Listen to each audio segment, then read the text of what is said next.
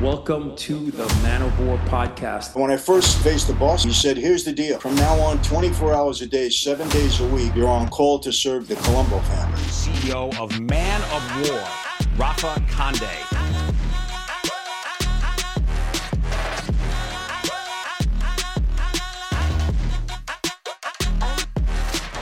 Thank you very much for having me.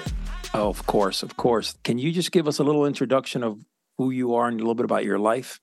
Yeah, I grew up in New York and Brooklyn, actually. And my dad, Sonny Franzese, was a very powerful figure in the Colombo organized crime family, one of the 5 New York Mafia families. He was actually the underboss.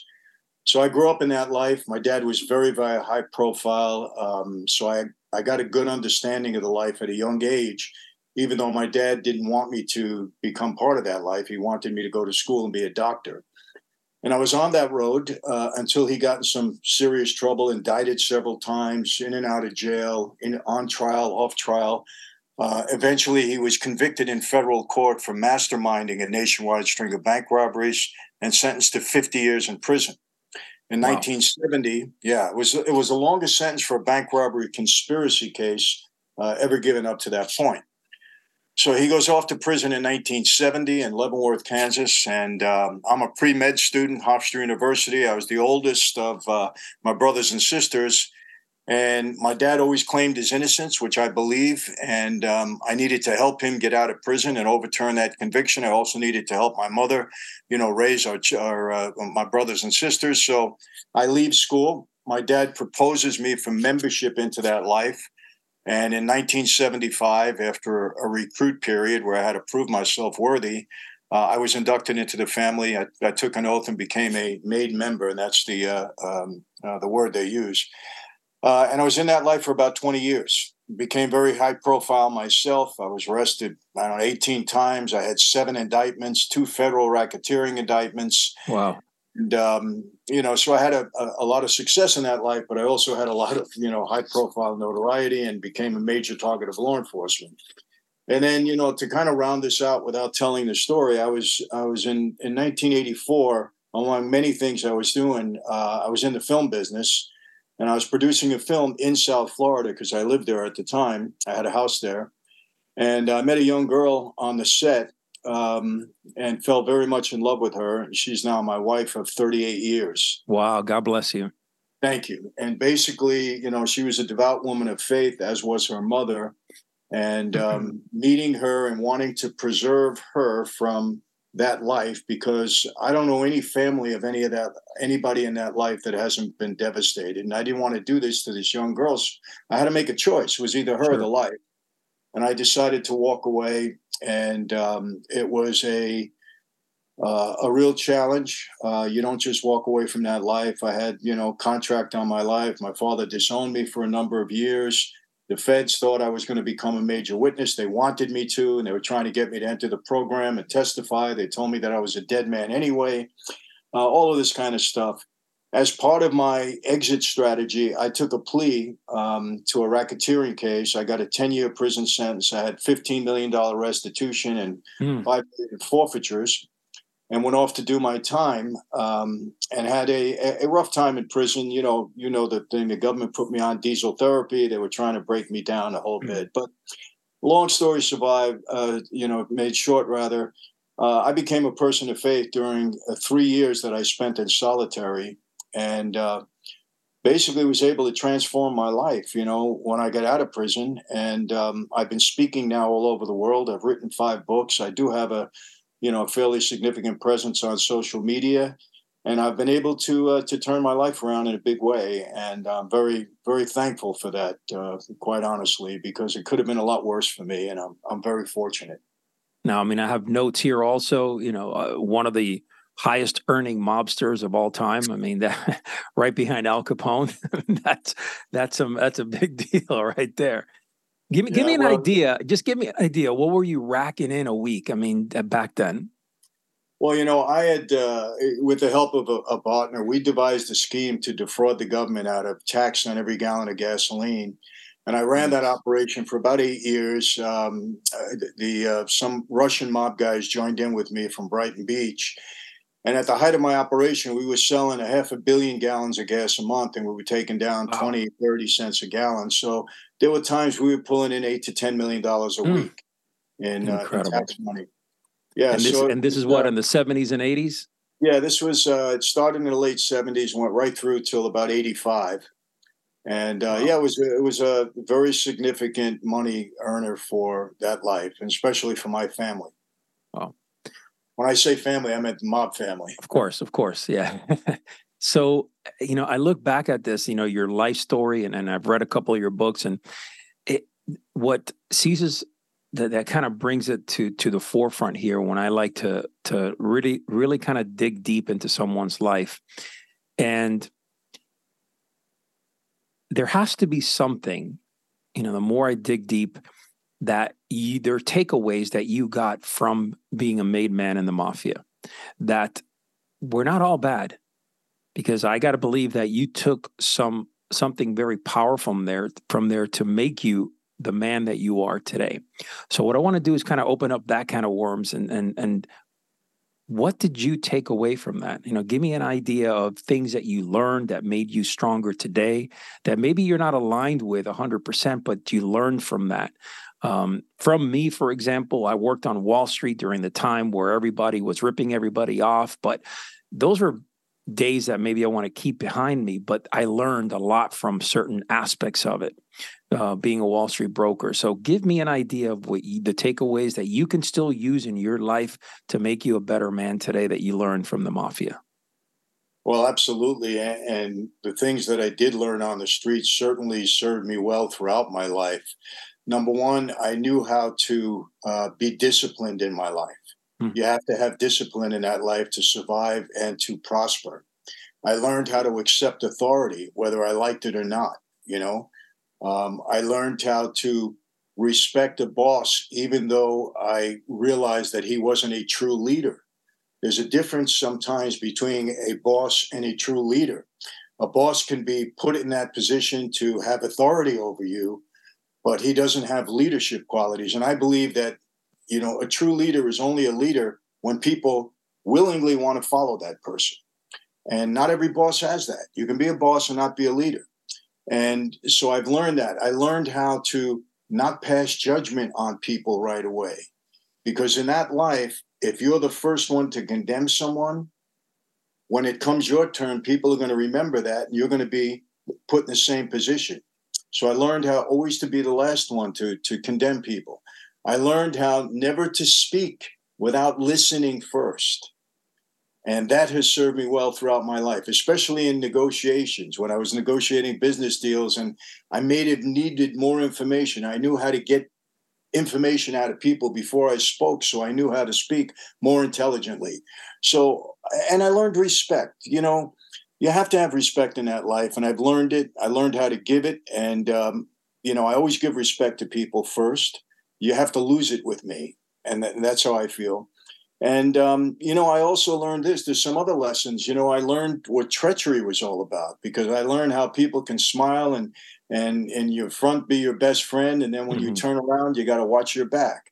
So all of these lessons you have to learn on the street. And if you don't survive properly. And every one of them has served me well in my life today. Powerful right there. And I love the fact that you say that sometimes, you follow the rank, but you don't necessarily follow the leader or the person that's technically leading that rank. And that's very important, because, you're 100% spot on, because in law enforcement, it's the same damn thing. I have maybe in the palm of my hand, I could name guys that I felt were my supervisors and were my higher level officers that I followed, and their rank were, lieutenants and captains and so on. But you respect the rank. But as far as leaders, like you just said, 100%, if the man is not a leader, if the person's not a leader, you don't really follow. He's not going to get true men that are going to follow him. Talk about discipline when it comes to our society now. You mentioned that at the beginning of your last answer, but I want to kind of dive into that. Do you think that we are lacking discipline, especially as men in our society? Oh, there's no question. The earliest sign of that for me was during my time in prison when I first went in back in '85, and I was out in population. I met so many young people coming into the system at 21, 22 years old, had no discipline, but I understood why. Normally, you can almost write the same script for every one of them. They came from a broken home, no father figure in the house, mom young, trying to do her best, trying to get her own life squared away. And, they gravitate to the street, to the local gangbanger, drug dealer. Before you know it, they're doing their bidding. And they had no mentorship, no discipline, no respect for authority. And I even watched how they handled themselves inside. And I used to counsel some of them. I say, you cannot be mad at these guards. You cannot respond back. You can't. This is authority. You have to respect it, or you're going to suffer throughout your whole prison time. And unfortunately, we have a greater percentage of our young people today that grow up with no discipline, no proper upbringing in the house. And it's become, much worse, I should say, since the days when I was in prison. And, I've said this many times. I believe that every young man should serve at least 2 years in the military, because at least they'll get discipline. They should go in. They should serve 2 years in the military, serve your country, learn what it is to love your country, and to accept authority. Because if you can't accept authority in this life, you're in serious trouble. And, and it's something that I talk about quite a bit. I do a lot of men's groups, and I get down with the men, and I try to teach them, you got to accept authority. You got to be disciplined in your life. And your behavior has to be disciplined. You can't just do anything you want, whenever you want. Sure. Look, it works in everything. You got to be disciplined about what you eat. You got to be disciplined about your exercise, disciplined in your daily routine.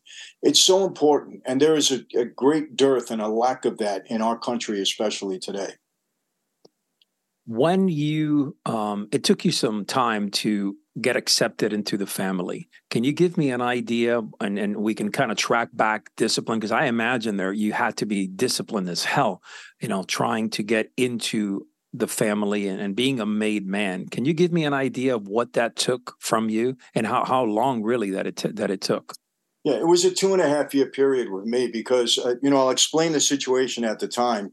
Among all 5 families in New York, prior to the mid-'70s, they had an expression that the books were closed, meaning they weren't bringing any new guys into the family. And that was all 5 families had that policy. And it was a security reason. They just didn't want to build up anymore. The only way they were allowed to bring somebody in is if somebody died and they can replace them. Mm-hmm. Mid-'70s, early to mid-'70s, they opened the books, and now they start bringing people in. So I was around people that had been waiting 20 years to become a member.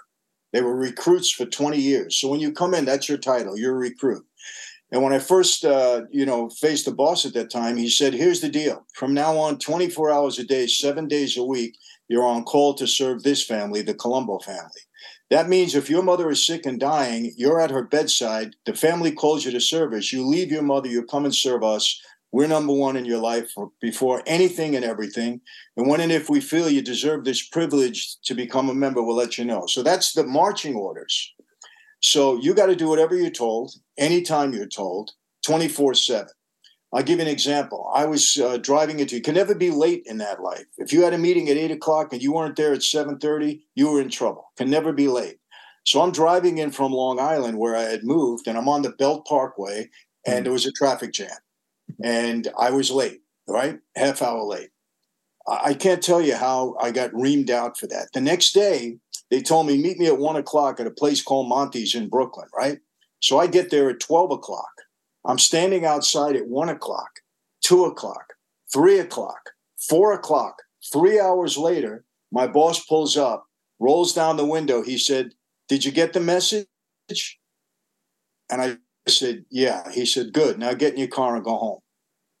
Discipline. Wow. No excuses. No excuses. So, that's kind of radical. But yeah, they're trying to teach you. And believe me, it works. It works. Because I was never late again, no matter what. If I had to sleep the night before I wouldn't be late. So, but that kind of discipline in your life is good. It carries over into other things. And you don't exist. You cannot be successful in this life without having discipline and respecting authority. whether you like it or not. You got to respect authority. Amen. Talk to me about the code within the family. One of the things that we do here, and a lot of what we do here actually in the Man of War, is that we live by a code. Our brotherhood, we're all about the warrior's code, the warrior's mentality. And we actually have an ethos, right, that we follow within the brotherhood. Being a strong man, being a man of honor and so on. Did they have something like that inside, the family?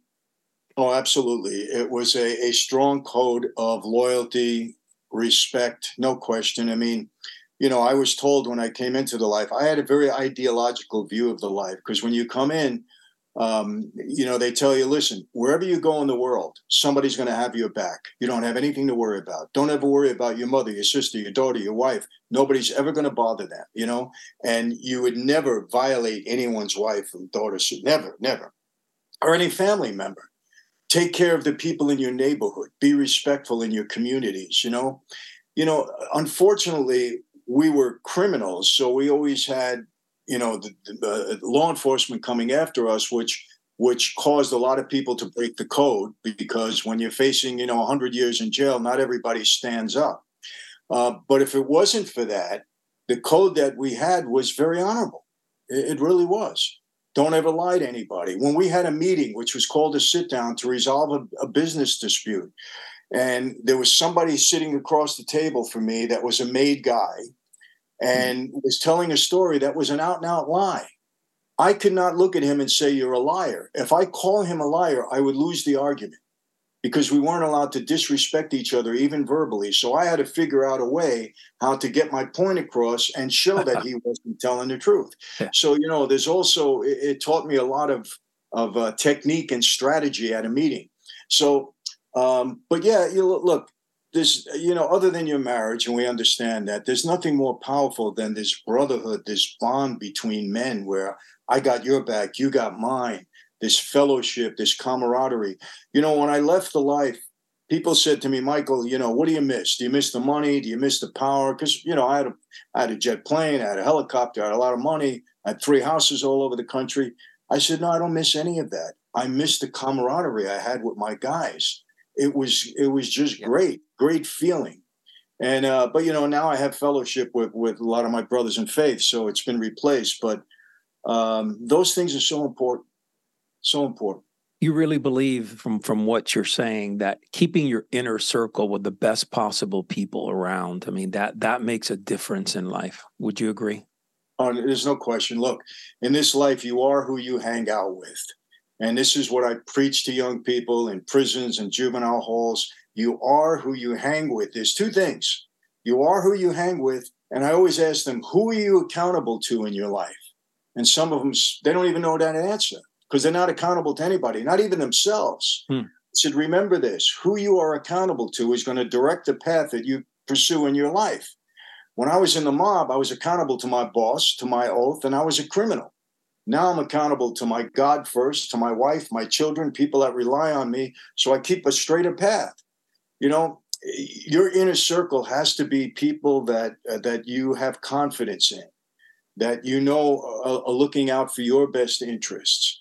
That you understand who they are and what they're all about. It's critical in this life. And, young people need to understand that. And it's so sad to see that many of them, you won't believe, they don't know how to answer that, because they have no accountability.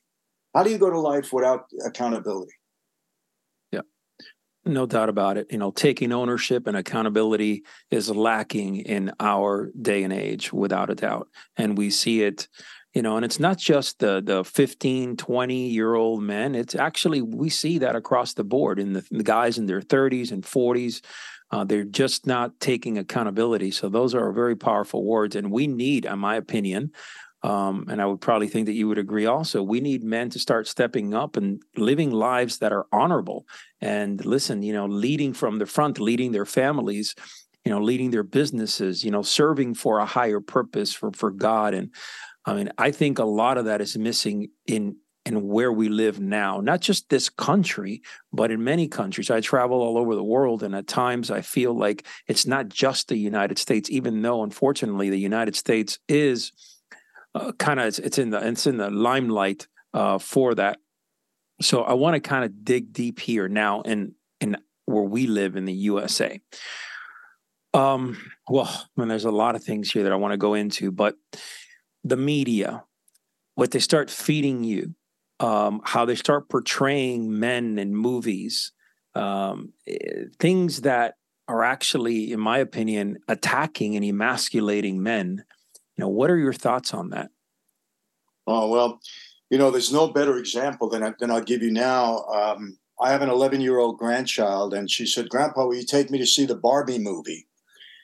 So I went to see the Barbie movie, and I didn't want to, but I'm a granddad, and I try to do my best with them, and I got to give the studio credit because their marketing was brilliant. It was, moms and their, 4, 5, 6 to 12-year-old daughters are going there. And that's what the theater was filled with. I think I was one of 3 men in the theater, right?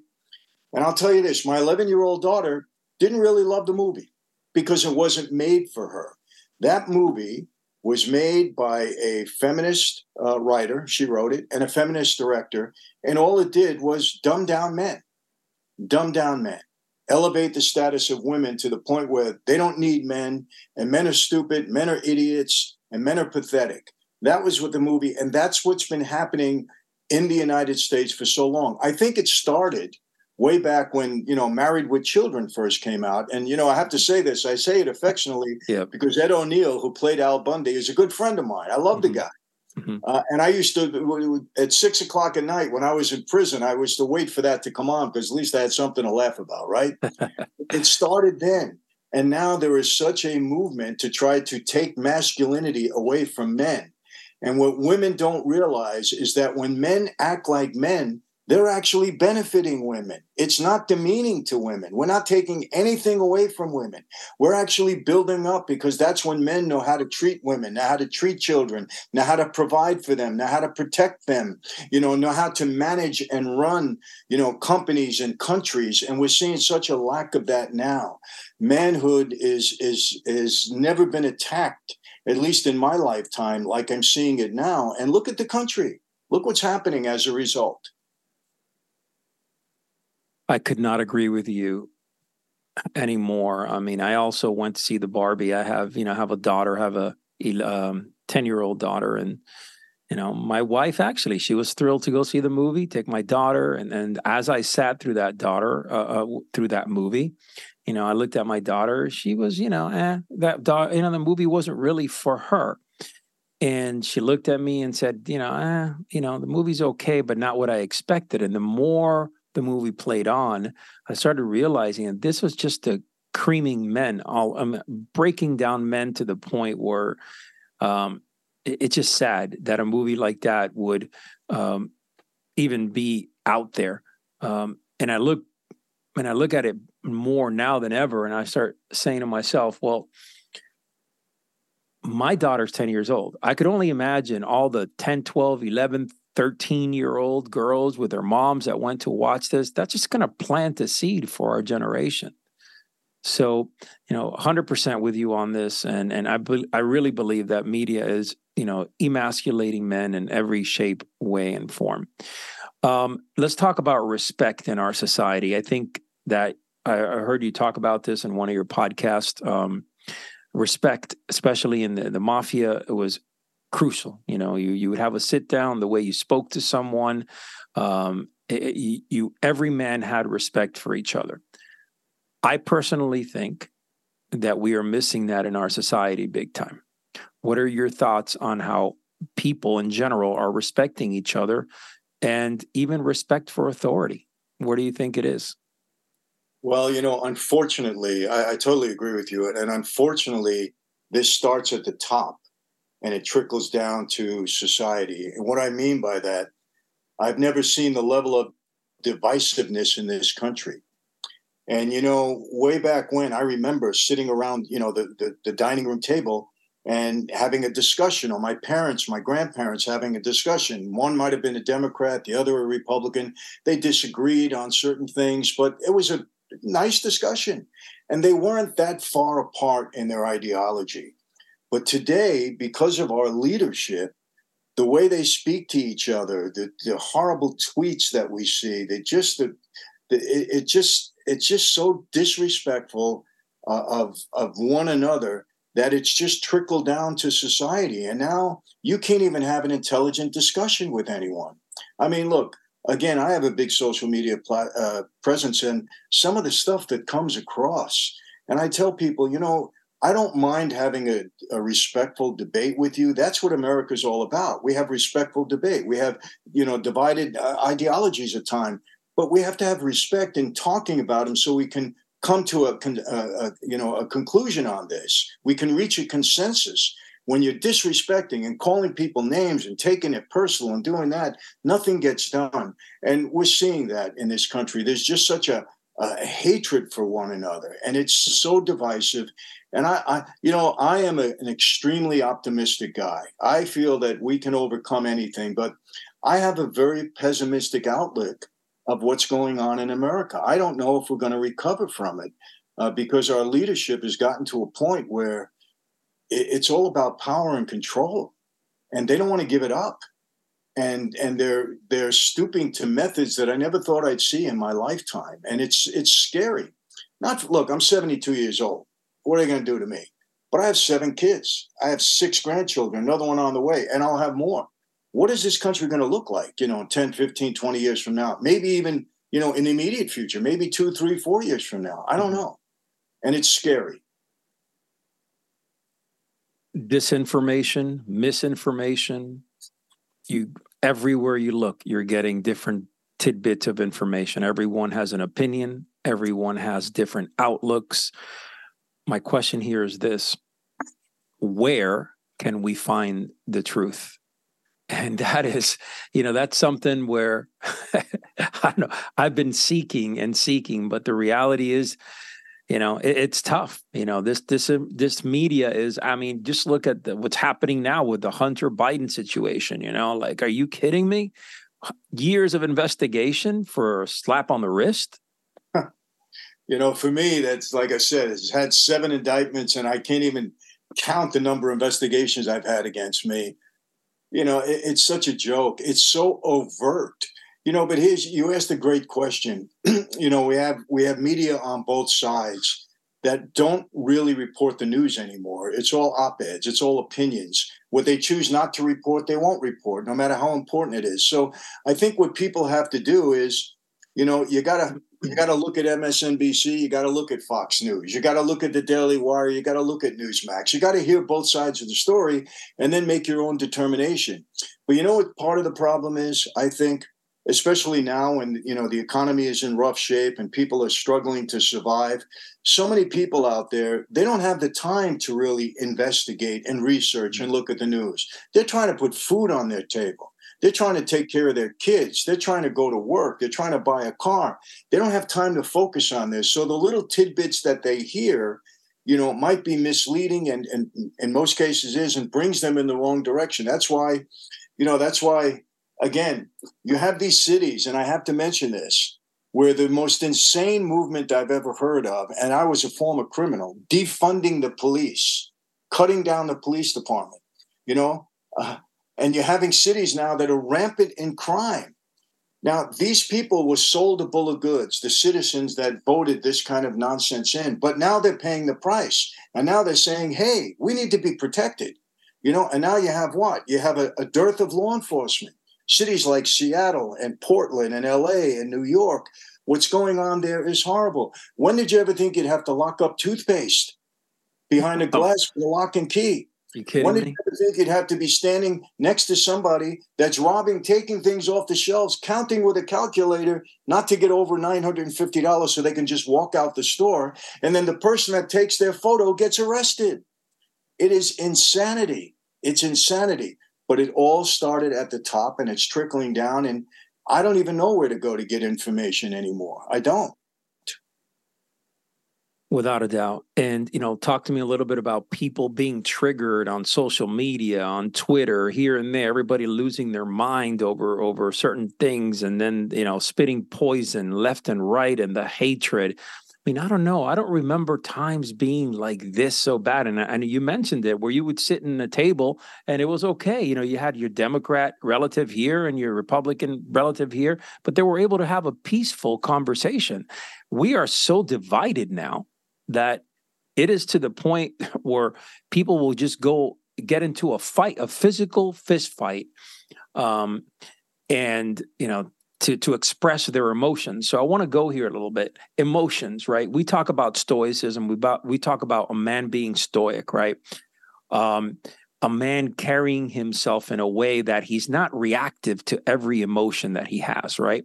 Because I believe that breeds a very, very soft, weak man. In the Mafia, something that you have experience in for many years, were men thick-faced, in other words, thick-skinned? Were they, were they able to take punches left and right and keep on moving and forging away and shrug it and continue? Or were they very emotional, highly triggered men? Well, the ones that survived were stoic in that regard. The ones that were very emotional and flew off the handle, they didn't last, because they were considered loose cannons and wild cards. And I'm sure you've heard those expressions. And you don't want to mess with people like that. So in our life, the way to deal with it, get rid of them, eliminate them, and that was it. But people that held their composure, that were able to have a sit down, I'll give you an example. One of the horrors of that life, you make a mistake, your best friend walks you into a room, you don't walk out again. That's a horror of that life.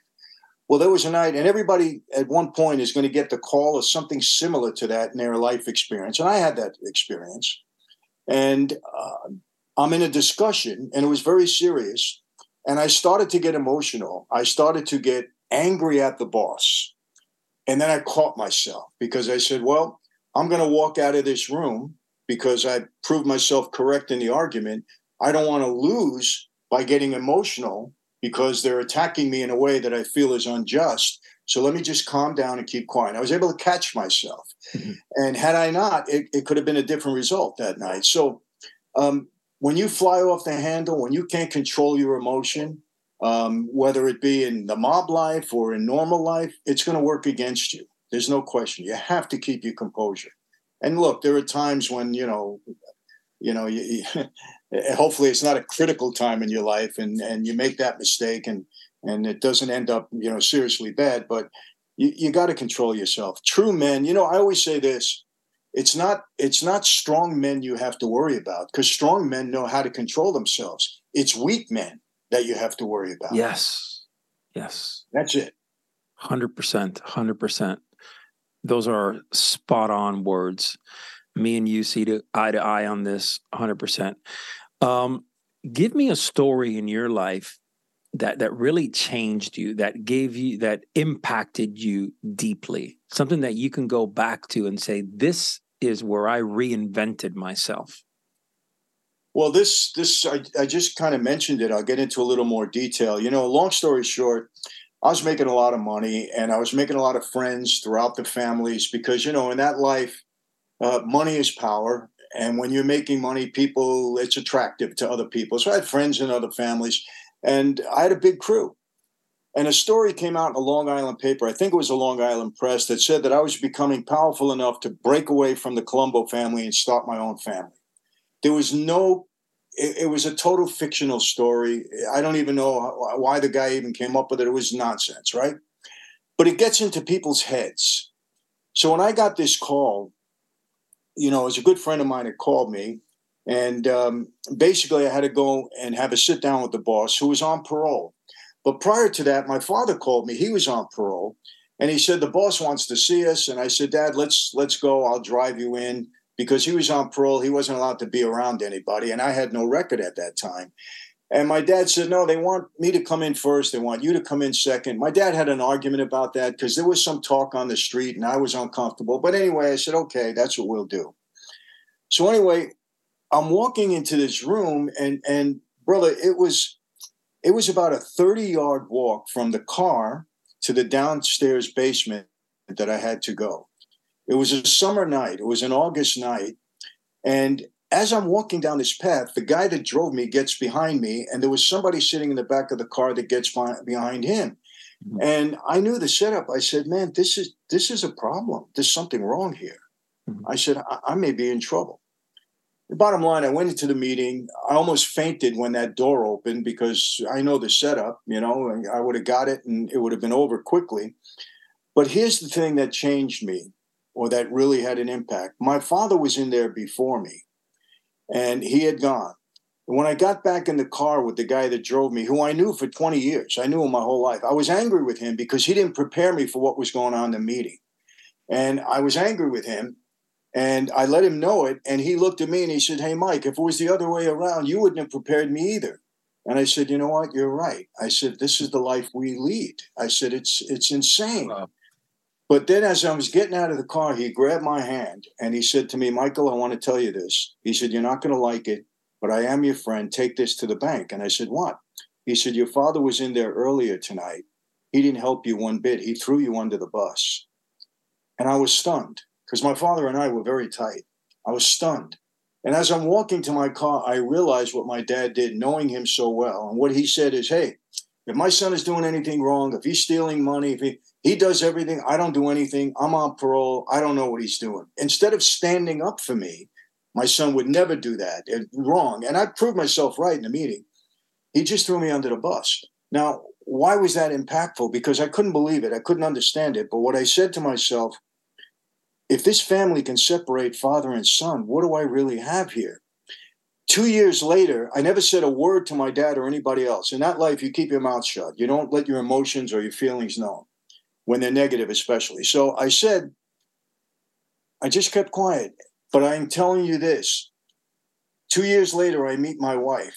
But if this incident didn't happen and I felt that betrayal from my dad, I would have never walked away from the life. That's how strong an impact I carried with it. So, it's another defining moment. We have defining moments in our life when something happens that just could change the course or impact us in such a way that it's life-changing in a way. And this was life-changing for me.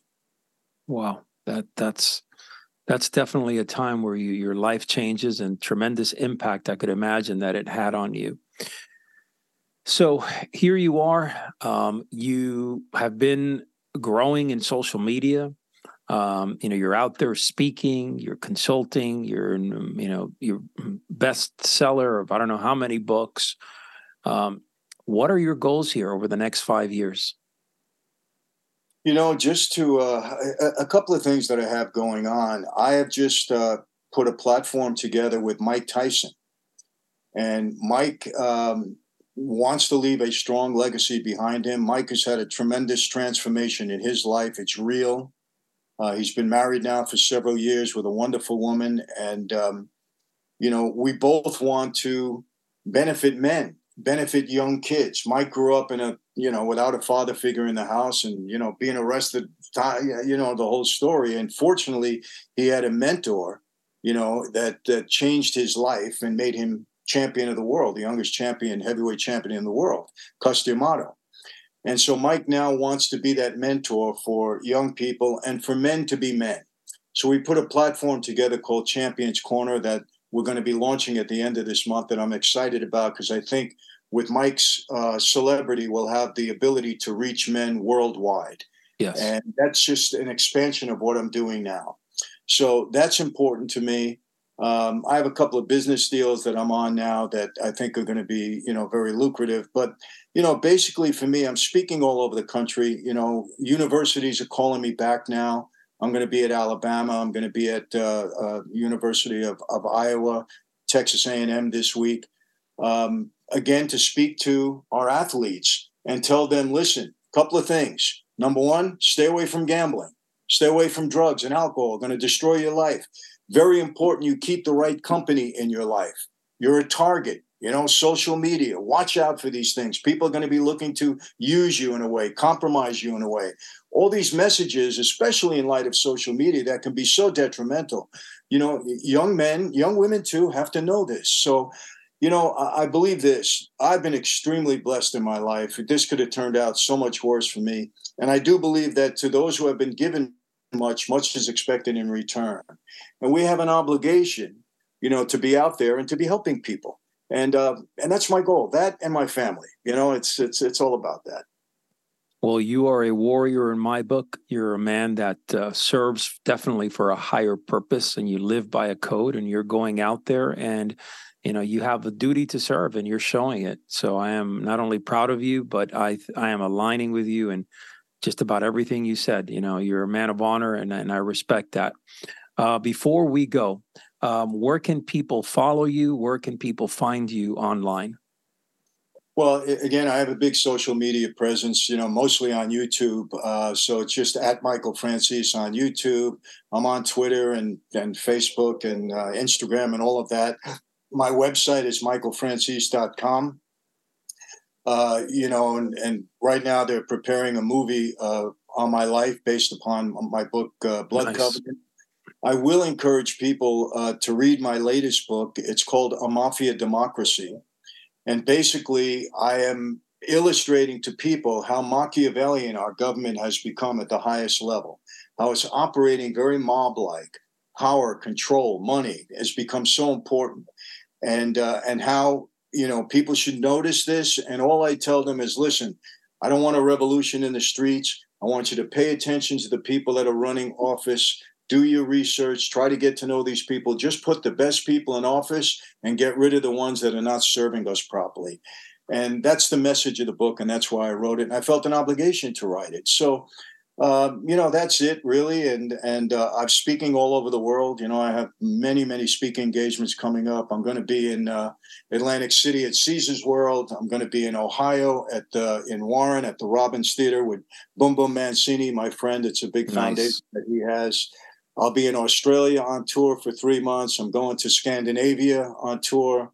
I'll be in Cuba, actually. They bring me in to do a tour there. So, these doors are open for me, and I try to do the best. And just like we did today, both of us, give the proper message to people out there. And hopefully they listen, and we encourage people to do the right thing in their lives. Well, God bless you, and we would love to have you back on soon on the show, because I think that you are a man that represents the warrior mindset. And not only that, but you serve for a higher purpose, and that's what we're about here in the Man of War. God bless you, and thank you for being on. Thank you, and I totally support what you're doing also, and anytime I get the call, you can bet I'll respond. So thank you for what you're doing. Keep up the great work, really.